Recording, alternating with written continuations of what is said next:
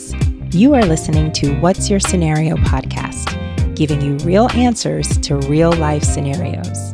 We don't just talk about scenarios. We coach everyday people through difficult conversations to get the results they want.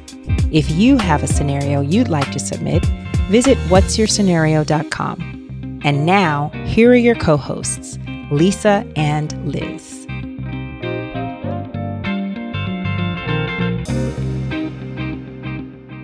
What's up, listener friends? It's Lisa. I'm Liz, and you're listening to What's Your Scenario podcast. So, Liz, please forgive me for doing this, but I'm going to put you on the spot here. Uh-oh. Why? Because I was thinking a lot about the story you told me the other day about your cousin. Which story? I talk about my cousin all the time.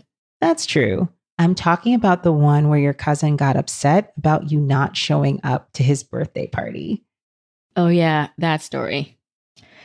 A couple years ago, I didn't attend my cousin's birthday party. I mean, I initially planned to go, but then flights started getting canceled and I didn't want to potentially be delayed in LA, which is a 6-hour flight from where I live. I even offered to help with the catering fees as a way to celebrate him from afar. But no, he was so annoyed that I needed to cancel at the last minute. The thing was, I didn't even know he was mad at me until he set up another party around the holidays, and I was eventually told why I wasn't invited. Yikes. I mean, I wanted to go to the function. Yes, Naya. Sim Sima. Who got the keys to my bimmer? Oh, my. It's another reminder of why I do this podcast. Communication. It's really necessary. Especially when it comes to those closest to us. It's amazing how sometimes familiarity tricks us into thinking people just know our needs or vice versa, and we don't have to communicate. Shenanigans. Say it again for the people in the back. It certainly sounds like that might be the case in today's scenario. Let's hear what listener friend had to say.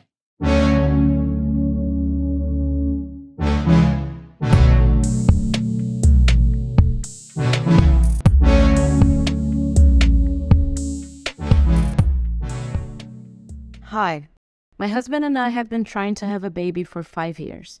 After 2 rounds of IVF, we finally had our daughter. During the 5 years of trying, my friends were incredibly supportive. They came over often and invited me out for dinners and events. But since I had a baby, I feel like they've disappeared. They still come over from time to time, but no longer invite me out to things. A couple of weeks ago, I found out from another friend outside my friend group that they all went out for brunch and drinks to celebrate her birthday. I wasn't even invited. These are friends that I've had since high school. I'm hurt and feel like it's intentional. They know I love to go out. I'm not sure if I should break this up or not. After all, if they wanted to invite me to things, they would, wouldn't they? The dynamics of friendship. Some interesting things happening in this scenario. But as usual, we'll start with a recap of the highlights. So, listener friend and her husband tried for 5 years to have a baby and recently gave birth to a daughter. Her friends, who had been supportive during the pregnancy, are now leaving her out of group outings. Listener friend is wondering if she should bring it up to them or not. This sounds like a classic case of miscommunication. And assumptions on both sides, right? Definitely. But there's still something here to celebrate. Congratulations on having a baby, listener friend. Isn't it wonderful when life finally gives you the thing you've been wanting? The answer to that is a resounding yes. Congratulations, listener friend. Now, getting back to the issue at the center of your scenario, which is being left out by your friends and what you can do about it. Listener friend, you mentioned that you're wondering whether you should talk to your friends about being left out or not. That depends on what you want to accomplish. If your goal for a conversation is to share your feelings, understand what's happening from their perspective, and potentially get the friendship back on track, then Lisa and I recommend that you have a conversation with your friends. To help you do that, we're going to walk you through the conversation using a tool that we haven't mentioned in a while, the Rules of Engagement tool. This is one of our core tools for preparing for conversations that have the potential to go sideways. Now, there are 3 rules in our rules of engagement. The first rule is to have a plan, or what we like to call pre-gaming. In your case, listener friend, the pre-game could consist of a couple of things. One being identifying how being left out has made you feel. Now, you mentioned that you felt hurt, but do you know why you felt that way?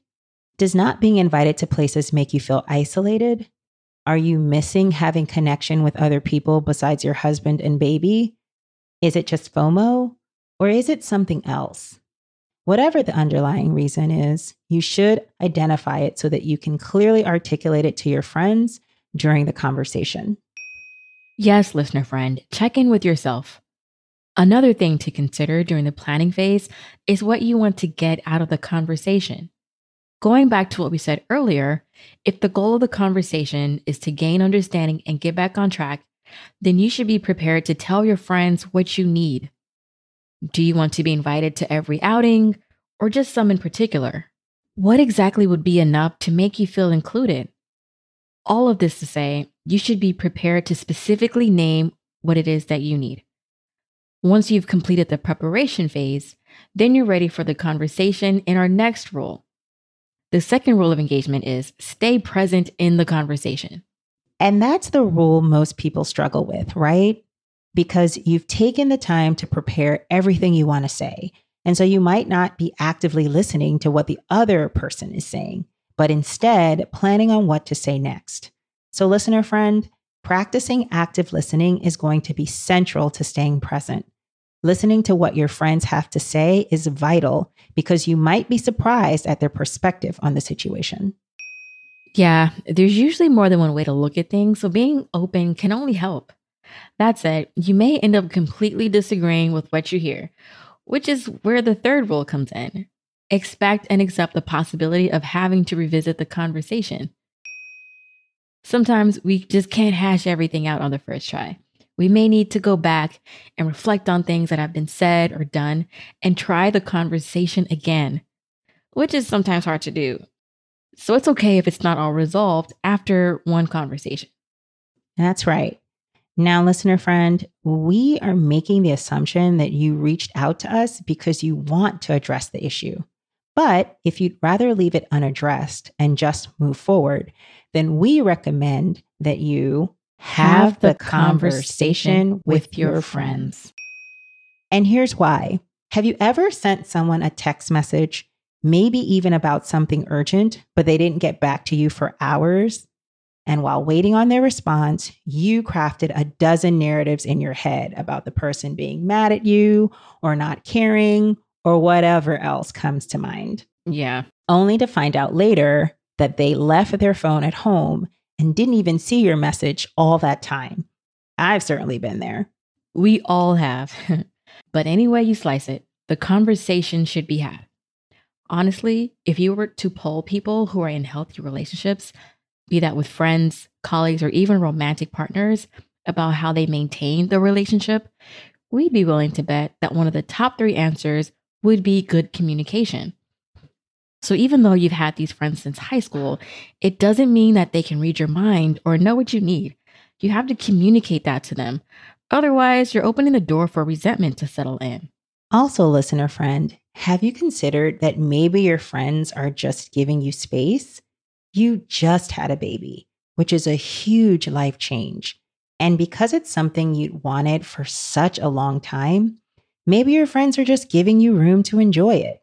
Or maybe they don't want you to have to be burdened with finding a babysitter for the nights out.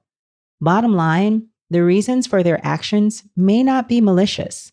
But even so, to remove assumptions on both sides, we recommend you have the conversation. And don't forget to grab the Rules of Engagement tool off our website. It will help you keep track of all of these steps. Plus, it's a free download and certainly something you should keep handy for tough or emotional conversations. So there you have it. Let us know how it works out, listener friend. Now to our other listener friends, it's your turn. What additional advice would you recommend for today's scenario? Sound off in the comments at What's Your Scenario on Facebook, Instagram, and Patreon. And don't forget, we want to help you figure out your scenario. So go to what'sourscenario.com to submit it. We're here to help.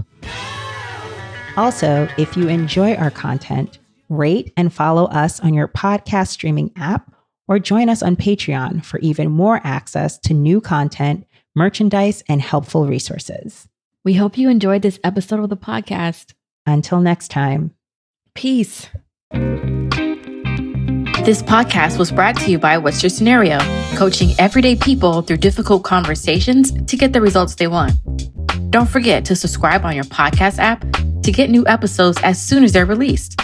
For more, follow us on Instagram and Facebook at What's Your Scenario? Because conversations can be tough, but they don't have to be.